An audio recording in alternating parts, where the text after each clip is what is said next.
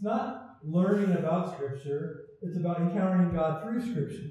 And I don't mean to put those in opposition to one another because they are related. But I think sometimes we can look at Scripture as this thing, like this textbook.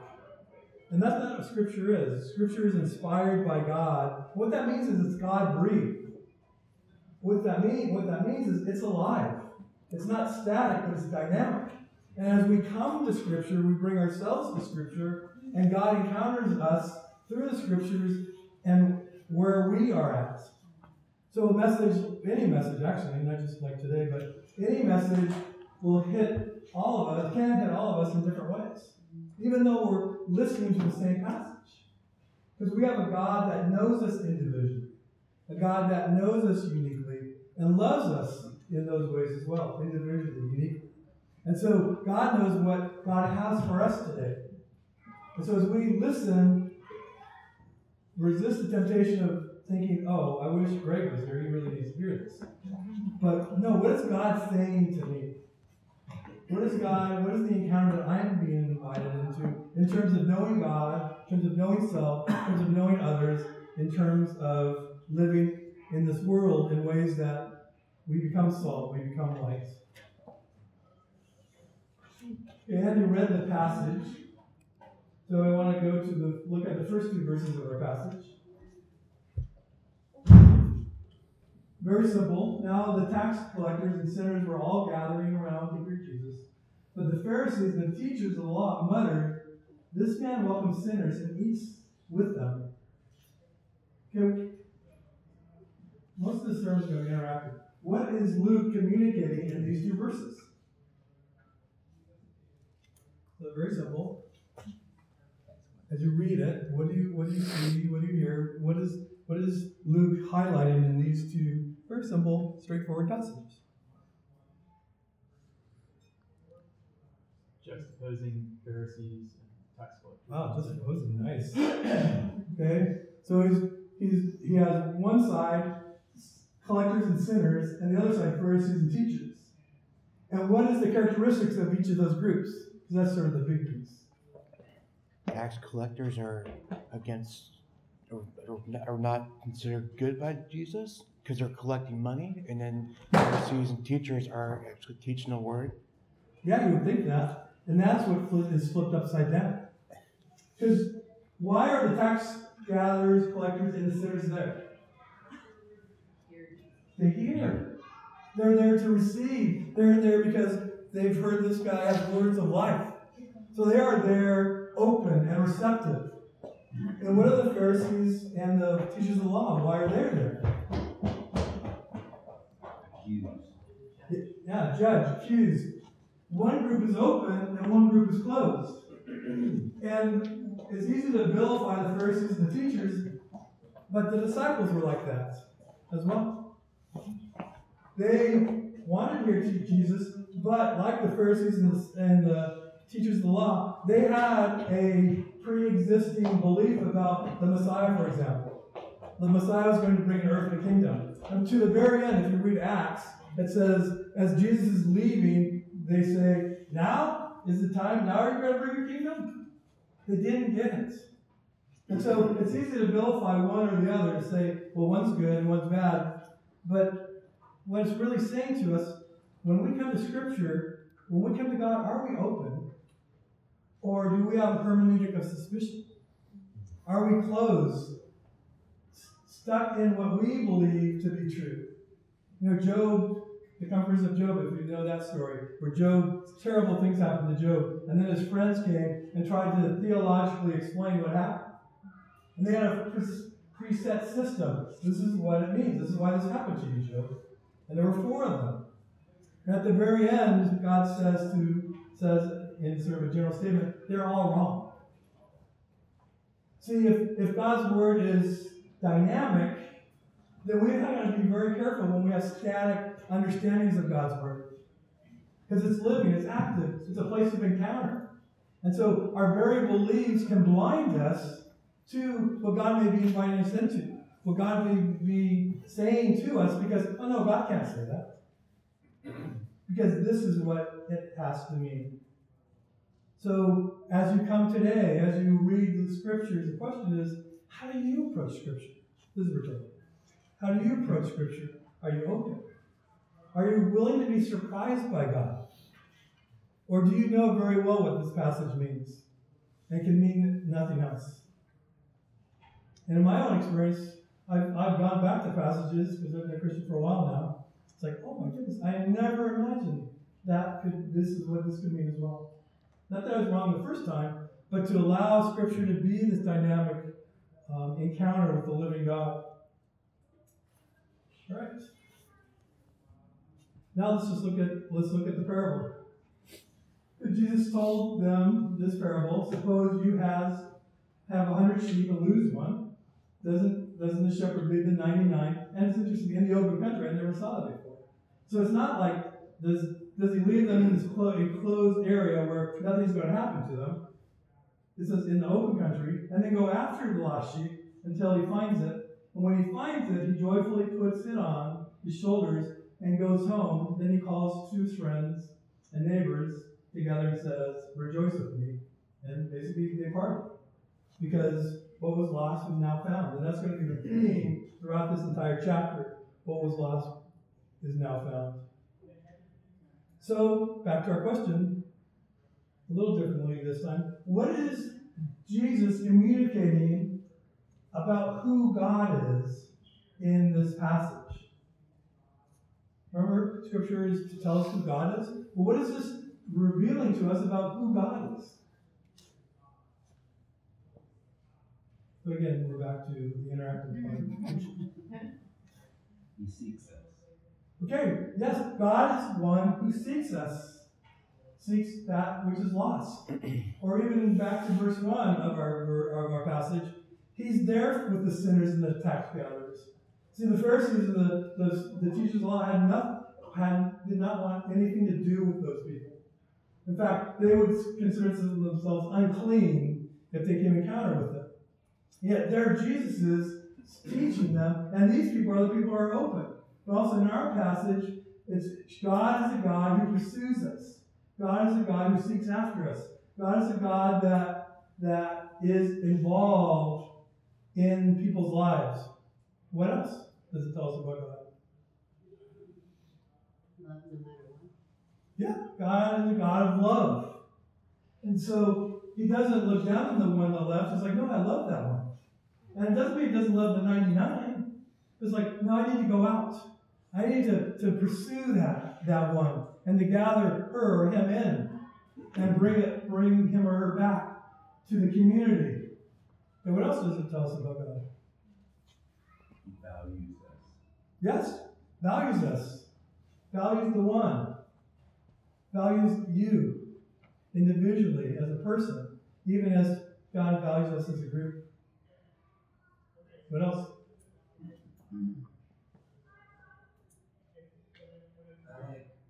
That he puts it on his shoulders Yeah. instead of kicks it back.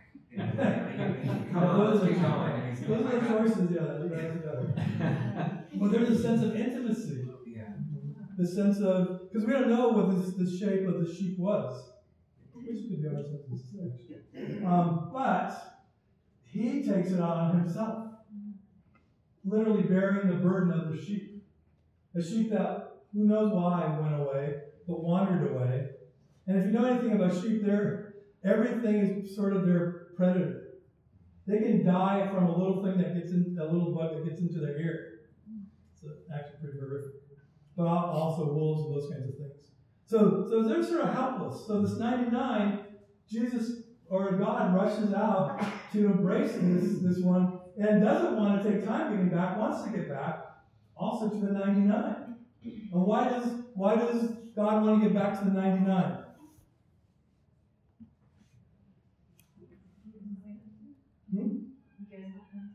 Cares about them too. They're an open country. Yeah, they're in open country, so he's not just leaving them by the side. It's like, okay, he's concerned with them at the same time. It's not a this or that kind of thing. Okay, God's about the 99. Okay, I mean the ones. Like, all right, we're screwed. No, God's saying, no, I care about them too. Let's get back. Because I need to be with them as well, because sheep need shepherds. But what else? Why is he coming? What else is he going to do once he gets back? That's where Satan Yeah. is. He wants to celebrate with those 99. It's like, look, this sheep was lost. Now this sheep's found. And wants to enter into the joy. He wants the community to enter into the joy of what has just happened. Repentance, reconciliation. And what's interesting to me is it's not an individualized faith. It's not like, oh, the one's okay. It's like, no, brings it back into the community. Community is important. Community is the place where we are together. And the 99 were okay for a while because they had each other. And again, we're talking about God was there at the same time, but with this parable, they're still okay because there's a group of them. And then it was the one that was the most vulnerable. And so in this little passage, Jesus is telling us God is a God who pursues us. The end of Psalm 23 says, what is it? Goodness and something else. Mercy, that's it. Will follow me or pursue me, some translations say, all the days of our lives. That's the God who pursues us. So what we learn from this passage, wherever we went, is that God is a God of what? Starts with an L, ends with an E. Right! Oh, you guys are good. A God of love. And there's a passage, 1 John 4, that over and over says, God is love. Not that we love, but God first loved us. And so Jesus is showing to these sinners, these tax gatherers, who are the one that's away from the community, that, hey, you're loved. And they're the ones that actually want to hear the message. The Pharisees and the keepers of the law, they're loved as well. And Nicodemus, who was a Pharisee, eventually enters into that relationship with Jesus. But he loves them also. But one of the things that was interesting to me, because he knew the Pharisees are muttering. It doesn't dissuade Jesus from doing what Jesus is going to do, or say what Jesus is going to say. He doesn't get gaslit by them. He still tells his parable to those who have ears to hear and eyes to see. So our passage shows us who is important to God. And so who is important to God? All people. That's always the safe answer. That or Jesus. All people, but particularly those who are lost. Particularly those who are disenfranchised. And when Jesus talked about the gospel, he says, I've come to that the blind may see, prisoners would be freed, or released, the oppressed set free, that healing would come to the sick. And so Jesus has a special heart open toward those who are struggling. And that is all of us, actually. One day I was on a plane, and I don't like to talk to people. I'm an introvert. So this was when I was a pastor. So the person's saying, hey, what do you do? I'm a pastor. So that usually ended a conversation. But it wasn't. I said, okay. And so I got to share the gospel with him, and at the end he goes, and now we're actually landing, and he said, that's just a crutch. And I said, you got it. That's exactly what it is. And that's exactly what I need. Yes, it's a crutch. It's a crutch that helps me live in my brokenness in a broken world. In a way that I have hope. In a way that I have a sense of future. In a way that I can enter into love and to share love with others. So yeah, you're absolutely right. It's a crutch. And when you get to the place where you really realize you need a crutch, remember our conversation. Because that's exactly what it is. God so loved the world. This is in John 3:16. And it says this in Ezekiel 33:11. I take no pleasure in the death of the wicked, but rather that they will turn from their ways and live. Turn from your evil ways. So just even in the Old Testament, God is pleading for people to turn to, which is the word for repent, just to change your way. And then in 2 Peter 3:9 it says, the Lord is not slow in keeping his promises, as some understand slowness. Instead, God is patient with you, not wanting any to perish, but everyone to come to repentance. That Jesus doesn't give up on people. That God is there desiring us to come back, to repent, and will carry us back if that's what needs to happen. Will rush to us if that needs to happen. Will look all throughout a room if that's what needs to happen.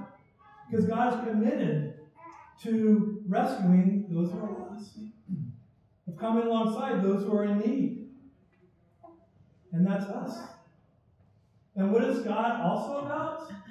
God is about celebrating. Christians are crappy at celebrating. I don't know why. They just are. Every so often with my students I'll come across, because I meet with them one-on-one, we have a class during each month I meet with them one-on-one. And sometimes I just realize, man, you do not ever celebrate yourself. So I just give them some money and say, here's what you need to do. Don't use it for anyone else. Do something for yourself. I don't care what it is, but next time I see you, you got to tell me what it is. It's not a gift. This is giving you something so you do something. And I want you to journal about what's that feel like to celebrate, to do something just for you. But the way we learn how to celebrate is, one, you can talk to Tony. Tony danced till 12:30 on New Year's Eve. Danced in the New Year, so he knows how to celebrate. But also, we need to celebrate with each other. When things happen, maybe even expanding our prayer requests to share praises and to celebrate that. Because God is at work. That guy playing that cello thing, this story, that's him and Andy. Andy just went, and he had physical therapy because Andy's not as clumsy as that you think. He looks like he has all his cool moves, but not really. So he has physical therapy, and he has a conversation with this guy over and over and over again. And now, that guy is here leading us in worship. See, that's not that he went out to find the 99, but as we live our life, that's where we are. We're out there. And who are those people? And how do we interact with them in a way that shares the marvelous nature of who God is? That's why our image of God is so important. Is God loving? Is God gracious? Is God merciful? See, those two groups of people saw God in very different ways. Let's go to the continuing. We just do those.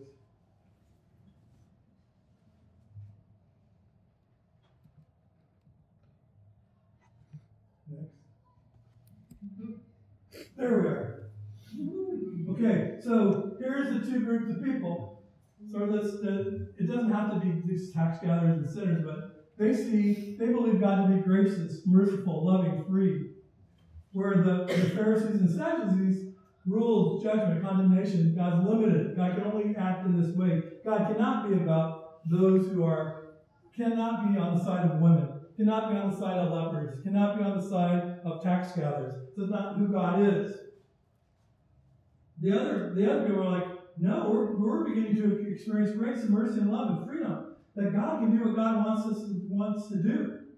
And there was this guy named, what's his name? Jesus, that's it. Jesus, who said more than once, you have heard it said. And that would be these people. Oh yeah, we've heard it said that. We know where he's going with this. And then these people, so they stop listening once he says this next phrase. But I say unto you. These people suddenly perk up. Because it's not about condemnation or judgment. It's about grace, it's about mercy, it's about love, it's about freedom. And so, the question is, as you think of who God is, which side of this continuum do you tend to lean to? So all I'm asking is, if this is the middle, where do you see yourself? And we're not going to share this for yourself, but do you see yourself maybe just a little leaning this way? Or do you see yourself maybe more leaning this way, or maybe more over that side? Because that's going to impact how you hear Scripture, how you interact with God's Word. What do you expect from God? See, this side, here would be a verse that they would really like. Jesus is the same yesterday, today, and forever. Which is actually Hebrews 13:5. It's a great passage. What does that mean, though? See, they think it means, oh, this is how God's always going to be in terms of these laws, these precepts, these truths. This is what we've come to believe is what God is. See, that's the dangerous part. What we've come to believe, that is who God is. These people would say, that's great. God is always gracious. God is always merciful. God is always loving. God is always free. So they would embrace that for a different reason. Because when it says that God is the same yesterday, today, and forever, what's it mean is God's character doesn't change. But how God interacts with the world definitely changes. I came up where drums were a bad thing, guitars were a bad thing. Like bad, like not. Oh, we don't like them. It's like, no, evil. They are of the devil. That kind of thing. That's not who God was. God was doing something different. I like to refer to God as the ever-changing, unchangeable one. Because God is totally unchangeable in terms of God is love. But how God interacts with us, how God lives in and through the world, in and through us, changes. Because we're changing. The world is changing. And yet it's easy to get stuck in places as the Pharisees and the teachers of the law, even in our own theology. I know that can sound dangerous, but what it does is it pushes us toward Jesus and the teaching of the Holy Spirit. So, what does this passage tell us about? We're going to summarize it, and then I'll say a couple more things and we'll be done. So what does this passage say about the two types of people, verses 1 and 2? The two types of people, those who are... Okay. So is that Static and open is what I mean. Oh, very good. Static and open. Okay, good. No, that's good. Okay. Static and open. Sinners and righteousness. Sinners and righteousness. Anything else? Someone said legalist, didn't they? So legalism, open. Who are you? Who do you tend? Again, not on extremes, but where do you tend to? Because there's something nice about static. I mean, that's the lie that we fall into. It's like, oh, this is how God always has to work. I got a text this week. It said this.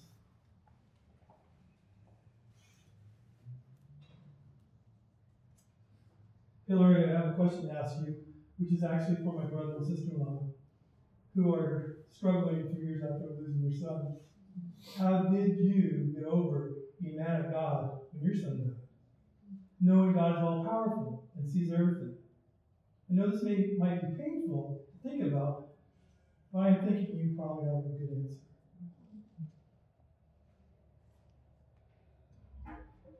The answer was, who do you say God is? See, if God is love and that never changes, then it's not contingent on my circumstances. So I can get angry at God, but still know God loves me. Yeah. I get frustrated with God, still know God loves me. God is not defined by my circumstances. God is defined by who God has declared God's self to be, primarily through the cross and the empty tomb.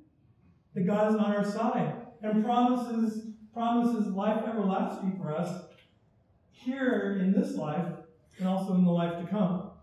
But that doesn't mean nothing is going to happen to us that will devastate us. Jesus says in the world you have tribulation. I take courage, I've overcome the world, but you have tribulation in the world. Jesus says each day has enough troubles of its own. Seek first the kingdom of God. But don't lose sight of each day has troubles. When we begin to have a robust sense of God's love, that God is unchangeable in God's love for us, and in God's love in the world, yeah, we'll have some questions. Why is this happening or that happening? But we know that God is the God who seeks that person who's struggling. God is the God who will do everything they can because God is patient so that person comes back in the community. Even if that person is me, if that person's you. And so theology matters. And so we have two groups of people. One group are you, and are you open to God? Are you allowing God to be who God is? Not defined by circumstances, but defined by what God has said or what God has done. Or do you have God in a little box that says, I'm a Christian now, nothing bad's ever going to happen to me. I'm a Christian now, that these things aren't going to touch my life.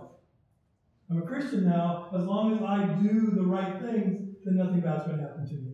The list goes on and on and on. But that's a God in a box. A.W. Tozer says a person cannot rise beyond their image of God. So our image of God is always limiting us in terms of opening ourselves up to God. Because God is eternal. Part of heaven is going to be getting to know more and more about God. Not for a day, not for a month, but for all eternity, because God is eternal. And God is infinite. That's our God. The God that lives within us, the God who pursues us. And of course we want to share about that God. There's a passage in and then the second part of the passage, what's it tell us about who God is? The God who goes out, the God who celebrates, the God who pursues. What does that tell us about the character and person of God?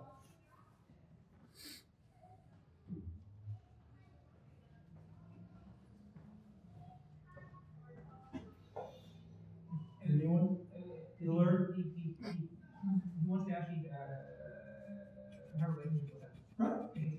Yeah, He's committed, God's committed to being in a relationship with us. Regardless of what we do, or nowadays we can actually use the word irregardless of what we do,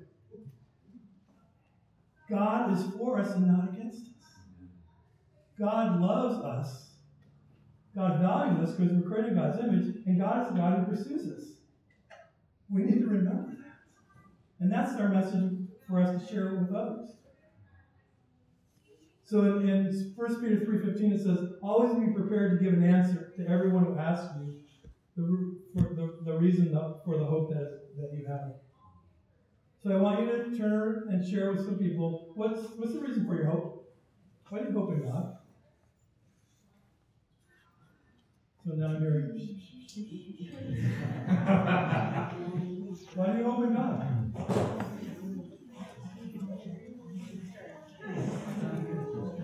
What up? You go first.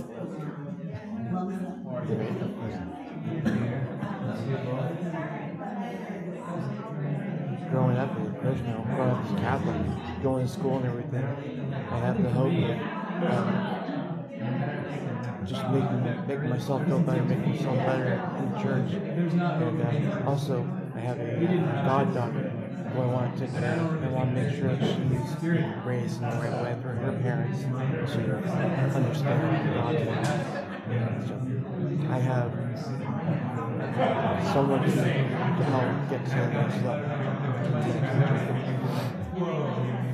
We certainly need hope as a people. I think for me,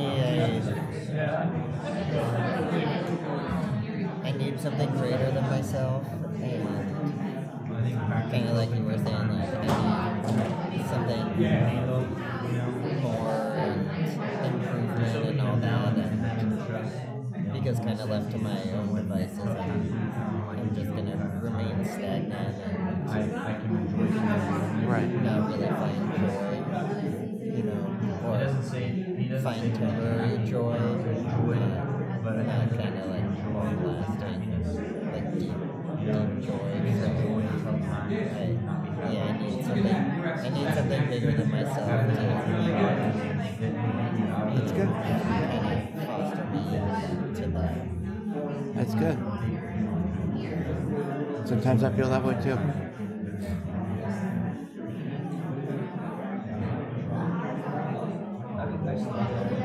Sorry, I just keep skipping over slides. I'm trying to find out where you're at.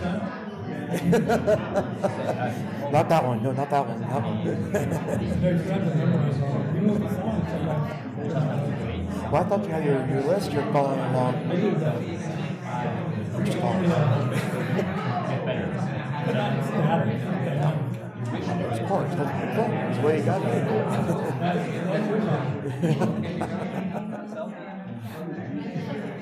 That's what happens right there. It's like 3 days and then we go back to him.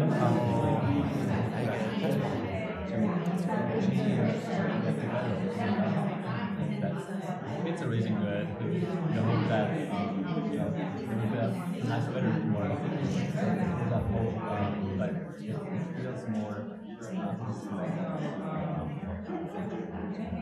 Sometimes.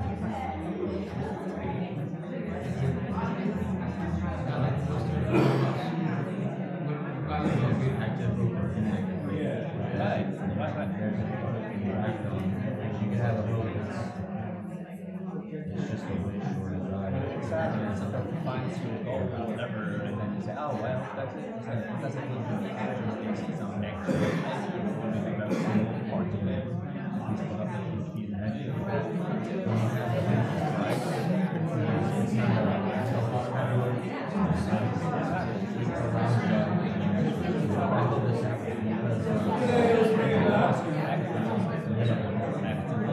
These are all conversations you can continue to have after whatever decisions we are complete our service.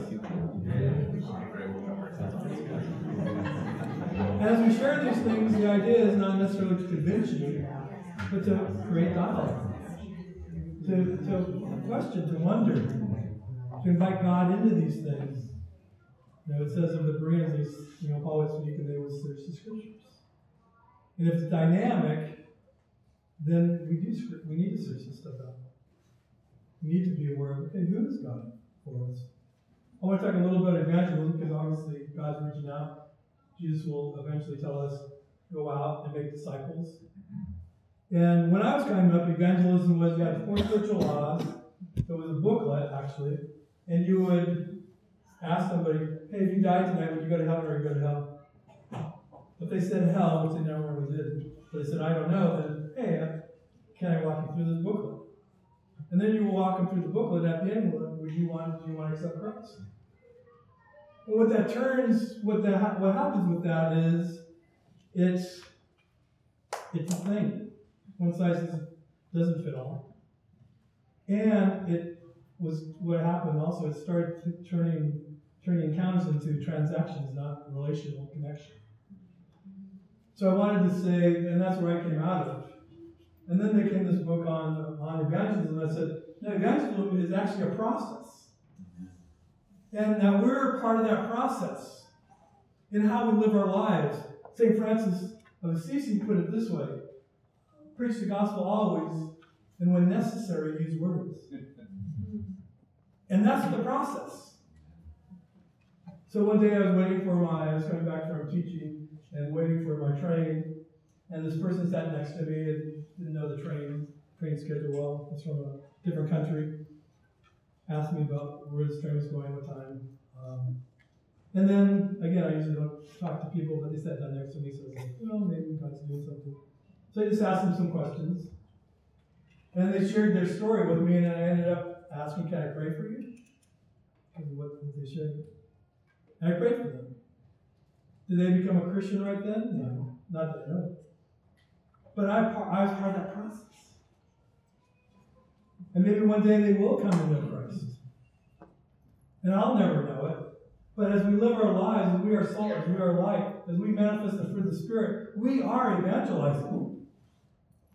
Every time you go up to one of our little kids running around and you show love and kindness, you're evangelizing. You're preparing that heart to receive Christ.